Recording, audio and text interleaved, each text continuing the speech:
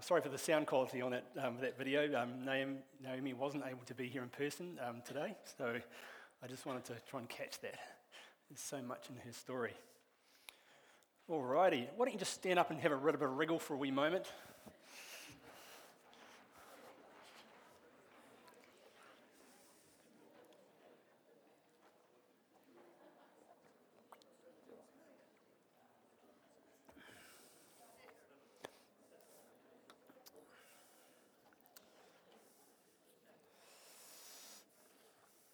Alrighty, how are we sounding? All right there? Super. I'm Simon Dodge. For those of you who don't know me, I've got the privilege of speaking to you today. I just want to thank my good friend Jerry, who's helped put the service together. Couldn't do it without Jerry. I like fossicking for things. One of my favourite holidays ever was when I went away by myself to the coast, and I drove up to Karamea and past Karamea, and I drove as far as the road goes. It goes gravel, it turns into a little loop by a river, and I put my tent right at the end of that loop as far as I could get away at the end of that road.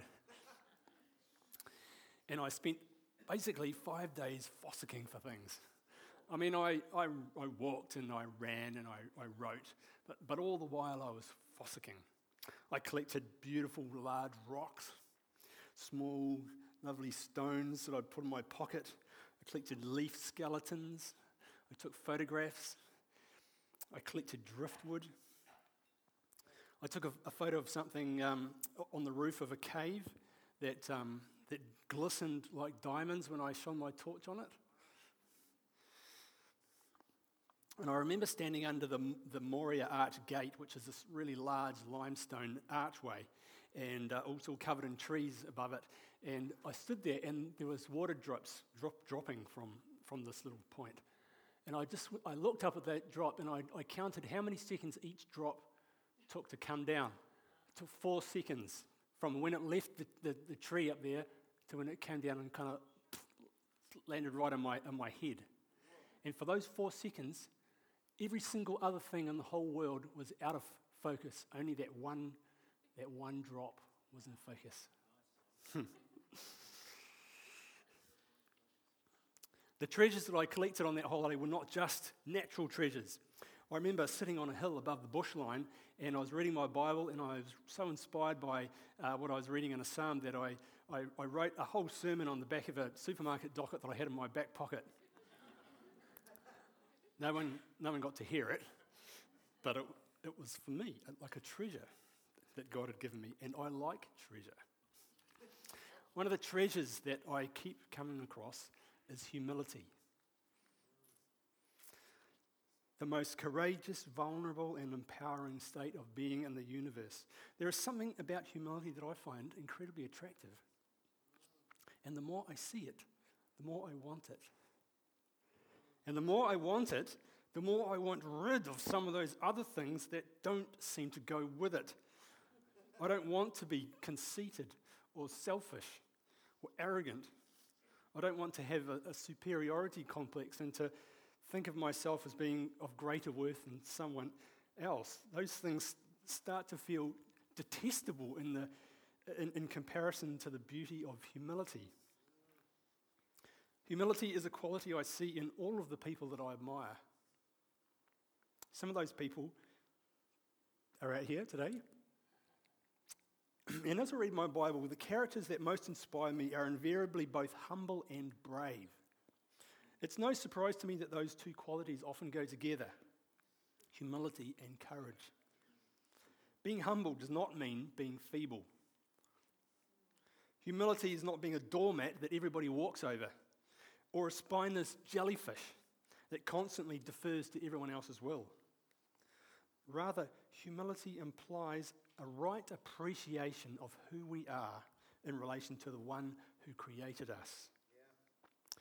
Humility brings with it a kind of strength and influence that is attractive and compelling. It unlocks doorways that the proud will never enter.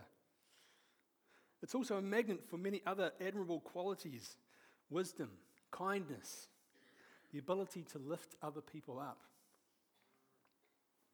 But what is humility? How would you define it? I'm going to give you 2 minutes to have a chat with your neighbour and see if you can figure it out. What is humility?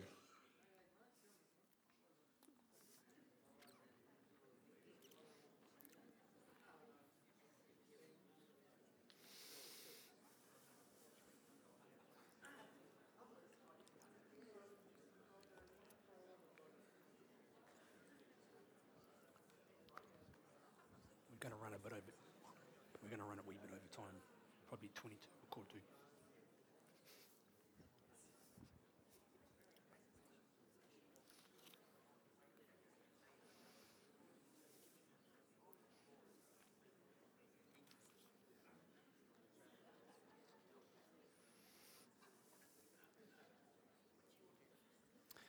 How are you going there?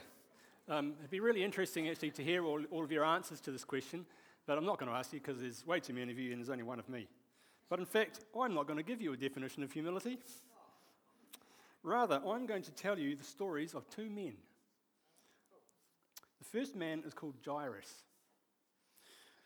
As one of the synagogue rulers, Jairus was a man of standing in his community. He was respected, he had influence. He was financially secure. He was a father. He had children.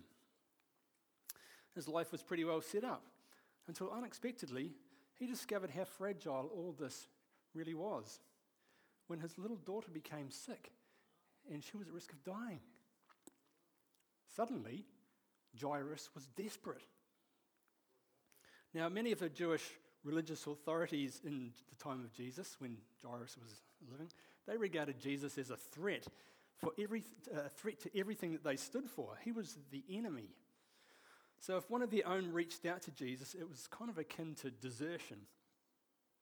They could pretty much kiss their job goodbye and the respect that came with it. But for Jairus, this was one of those life-changing moments, sort of a crossroads. His daughter was dying. And he knew that Jesus healed people. It's funny how all that stuff about prestige and respectability and what people think of you means nothing when you're desperate. Some of you have probably faced desperate situations too. But all of us need to come to that same place ourselves where we realize that those things that we hold on to for security, for self-respect, for meaning, they're actually not enough. We need God. And the only way to come to him is with humility. Let's pick up the story of Jairus in Mark chapter 5. When Jesus had again crossed over by boat to the other side of the lake, a large crowd gathered around him while he was by the lake. Then one of the synagogue rulers named Jairus came to him. Seeing Jesus, he fell at his feet and pleaded earnestly with him. "My little daughter is dying. Please come and put your hands on her so that she will be healed and live." You never see the emotion in the Bible, do you? Just pages, just words on a page.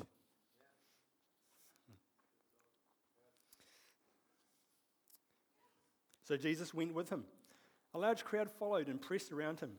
I'm going to skip some verses, but long story short, on the way to Jairus' house, some men came to inform him that, sadly, his daughter had died. But Jesus said to Jairus, "Don't be afraid, just believe." So they arrived at the house, and after he had sent all the mourners outside, he took the child's father and mother and the disciples who were with him and went in where the child was. He took her by the hand and said to her, "Talitha cum," which means, "Little girl, I say to you, get up." Immediately, the little girl stood up and walked around. She was 12 years old. At this, they were completely astonished. There's a principle that is found all the way through the Bible, and it's this: the way up is down.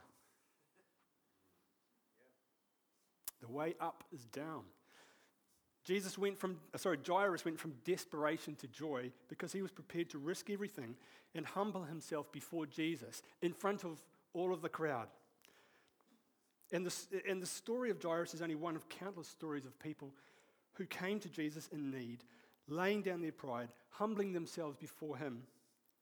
And in every case, he lifted them up. And they went away filled with joy. This is a principle you can rely on. If you humble yourself before God, he will lift you up. James 4 verse 10 says, humble yourselves before the Lord, and he will lift you up. 1 Peter, all of you, clothe yourself with humility toward one another, because God opposes the proud, but gives grace to the humble. Humble yourselves, therefore, under God's mighty hand, and he will lift you up in due time. I'm going to tell you about the second man now. His name was Enoch, and he's one of my favourite characters in the Bible. He lived a long time ago when people's genes were still nearly perfect, so they lived a really, really, really long time. You can read about Enoch in Genesis 5. Even though there's hardly anything written about him at all, in fact, there are 4 short words that define him. See if you can pick them up, because they appear twice. I need to explain that Genesis 5 is actually just a genealogy list, you know? So-and-so was the father of so-and-so, and then they lived so many years, and then when they were this old, they died, and then the next person, and it's like a copy and paste.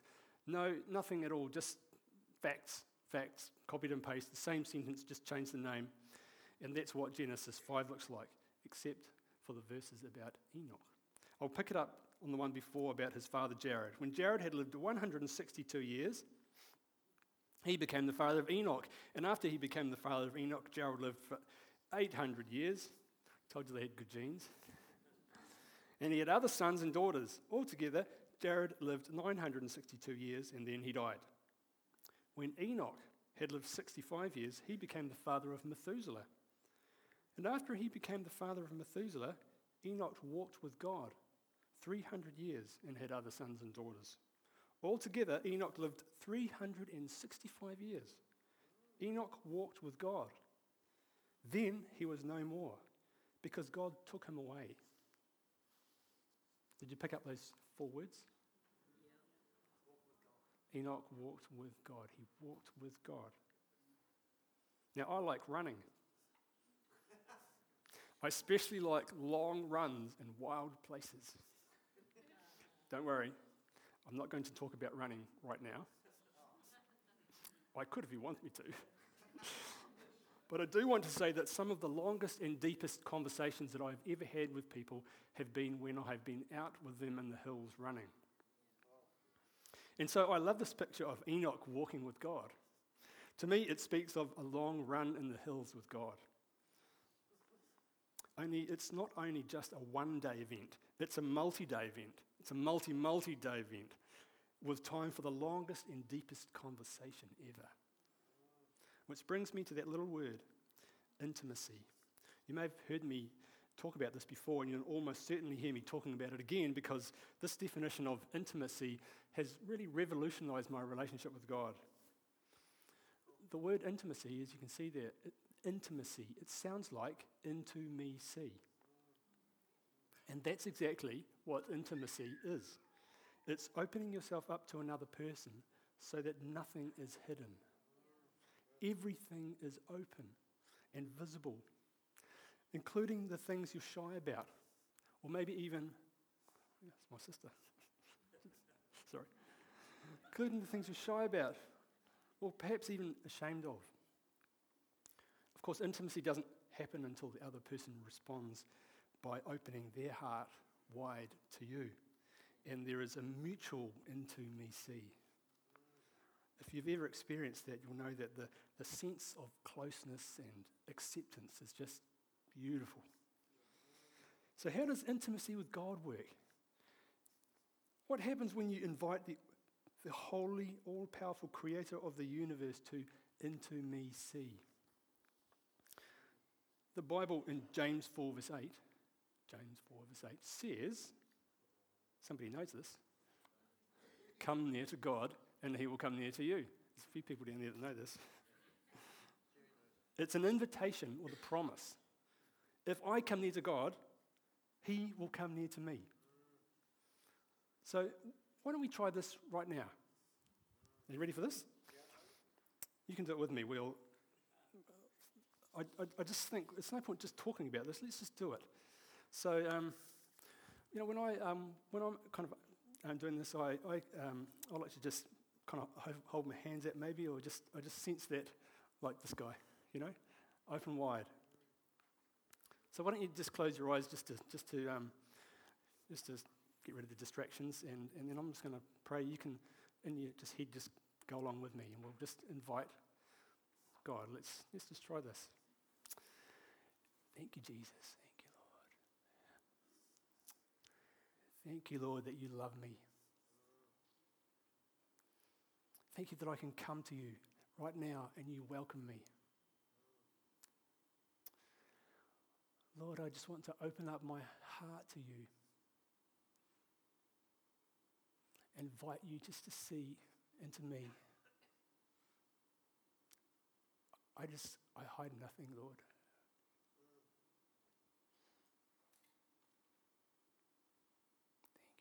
Thank you for the hope that you've given me. Thank you, Jesus. Lord, if there's anything in my life that you want to say right now, anything what to bring to my attention, I just ask you if you would do that.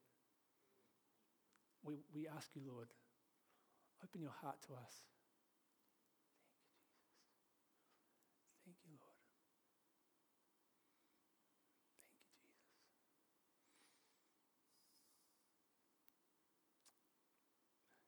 Thank you, Lord, that we can come to you like this.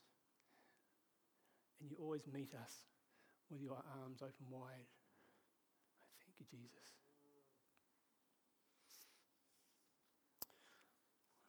How was that?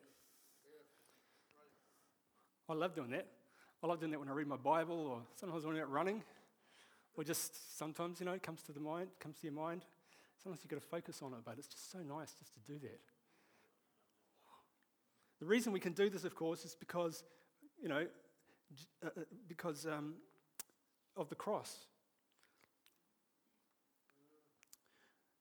At the cross, with everything open and laid bare, Jesus took our sin, our shame, our brokenness, so that we could come into his presence forgiven and restored and without shame. There has been no greater display of humility and into me see than what Jesus did at the cross. So we don't need to be afraid when we come to Jesus. He's made the first move. So how does intimacy with God relate to humility? Well, I want to suggest to you that intimacy calibrates our opinion of ourselves and kind of naturally brings us to a point of humility. I see that there are two ways that a person can deviate away from the right way of thinking about themselves. You can either think too much of yourself, which I'm going to call pride, or you can have a really low sense of your own worth, which I'm going to call low self-worth. And then in the middle, there's a sort of a central point of humility where we're calibrated. I believe that intimacy with God is the cure for both pride and low self-worth. Let me explain. Firstly, pride. Sometimes some of us think just a little bit more of ourselves than we should. When we consider who we are and what we have, we're very happy to take the credit for it. We forget that every good gift and every perfect present comes down from the Father of heavenly lights. Even the ability to work is from God. So actually, we have no room to boast or feel smug. But how does that self-assured attitude feel when you draw near to a holy God, when you open your arms out wide to him? How does it feel when you let God into me see? I remember attending a conference in our church many years ago, one of our conferences, and Murray Robertson was talking about leadership, but it seemed to me that God was talking about something else. The more that Murray spoke, the more overwhelmed that I became with this awareness of my own pride and conceit. And I hated it, and I just wanted to get rid of it. And I just wished that Murray would stop talking so I could get up the front and just do something about it, So the moment he finished talking, whatever it was he was talking about, I was down the front like a shot. I clambered over the seats and tripped over people's legs. And I remember I got there and I just burst like a flood of tears, and somebody came to see what was up, and I just could hardly even talk. The thing is, you can't bring pride into God's presence. As soon as you become aware of it, you realize that you've got only two options. You either lay it down or you run away. There's nothing else. You can't stand there with it. You lay it down or you run away. So my advice to you, as soon as you become aware of it, get rid of it. Lay it down. The feeling of humility and of being right before God is so much better than anything you'll get by holding on to your pride. It's like the sun breaking in the morning after a night of rain. There's a lovely verse in Proverbs 4:18, which is, the path of the righteous is like the first gleam of dawn, shining ever brighter to the full light of day. Man, that's what I want. So, calibration. At this end of the spectrum, we've got pride. At the other end, we've got low self-worth. Now, I was running along a country road recently, just out past the edge of the city, and I came across this monarch butterfly, and it was on the road, and I love monarch butterflies. They're so beautiful, aren't they? You know, they're just so beautiful. And so I just sort of quietly crept up to it, and normally they would fly away, but it didn't. And I came right up to it. I crouched down and just looked at it, and it was moving. It wasn't dead, but it didn't fly away. And I put my hand down, and I just sort of coaxed it onto my hand, and I picked it up. And then I just sort of stepped off the road onto the grassy verge, and then it mustered enough energy to fly out of my hand in about a couple of meters, and then just landed on a fence post just over there. The thing is that on the outside, that butterfly looked beautiful, but inside, he was completely empty. He'd run out of gas.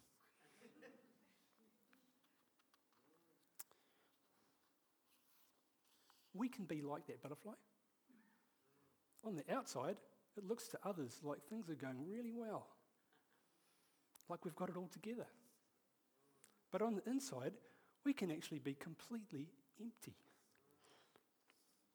And what is the cure? The cure is to allow the Creator to gently coax us onto his hand and hold us. This is the part of Into Me See where we see God's heart for us, and we discover that he loves us and that we are precious to him. To feel and truly appreciate God's love for us is the cure for every lie of the devil.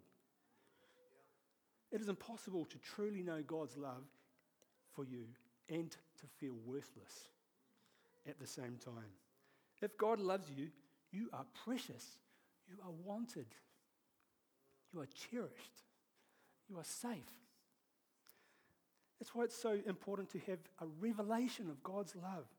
That's why Paul prays in Ephesians, I pray that you, being rooted and established in love, may have power together with all the saints to grasp how wide and long and high and deep is the love of Christ, and to know his love that surpasses knowledge, that you may be filled to the measure of all the fullness of God. When you know how much God loves you, not just in your head, but in your heart, it changes you. There comes an inner beauty, a confidence, a strength that is not dependent on what other people think about you. No longer do you need other people's approval to feel good about yourself. What matters now is what God thinks. Of course, change doesn't happen overnight, but that's okay, because remember, intimacy with God is not a one-day event. It's a multi-day. It's every day. It's walking with God like Enoch did and enjoying with him the best conversation of your life. We're nearly finished. So Jairus finds humility in a crisis and teaches us that the way up is down. Enoch shows us that intimacy with God calibrates us, bringing not just humility but wholeness. Let's just finish with a final twist on humility. The twist is a question. Is it possible for the truly humble person to be humiliated? To be humiliated is to be made to feel small and foolish in front of others. It's a feeling that most of us know and some of us dread. But what if you've already humbled yourself? What if, in your place of intimacy with God, you've already opened up about those things that make you feel small and foolish? And what if when you did that with God, you didn't die? And you didn't get rejected? And you realize that God still loves you just the same. Somehow it takes the sting out of it, doesn't it? The more you've enjoyed the feeling of, the beautiful feeling of humility before God, the more you'll be able to enjoy the same humility with other people without feeling humiliated. In other words, you can be yourself. And you can be yourself and have your dignity remain intact. Because your dignity is no longer grounded on what other people think, but rather on what God thinks. There's no more need for fear, because perfect love drives out fear. No need for second guessing what the other person might be thinking of you. No need for pretense. No need for a facade to protect your true self. Instead, confidence and an openness that is disarming. And it's not just you that's in for the blessing. Once you've humbled yourself before God and had Him lift you up, you'll discover that lifting others up is actually the family business. You know what I'm saying? And you have your own unique part to play in that. Do you know who the greatest are in the kingdom of heaven? Not the ones with the greatest public profile, or the most senior leadership positions, or even the ones with the greatest faith. It's the ones with the greatest humility. That's what Jesus said. When the foundation of your dignity is God's love for you, you can change the world.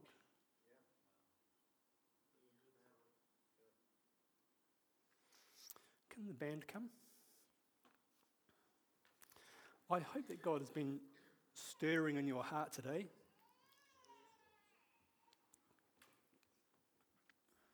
For some of you, it's pride. Do you want to lay it down? You can do it right where you're sitting, if you like. Or if you need to get down on your knees before God, there's plenty of room up here. Clamber over the seats if you need to. For some, it's the appeal of intimacy with God. You have wandered from that position of closeness with God, and you need to get recalibrated. Or perhaps you've actually never known a relationship with God, and you'd like to. Would you like to respond to Him today? Because if you would, we'd love to help you. Feel free to come. Finally, although God loves all of us, it's clear from Scripture that God has a special concern for the lowly and the downtrodden. Maybe you're feeling a little bit like that monarch butterfly today. Looking good on the outside, but on the inside, empty. Please come. I believe that God just wants to pour out His love into you, and we'd love to pray with you and just start that process. Thanks, guys. You're most welcome to come during the song if you want, down the front, and just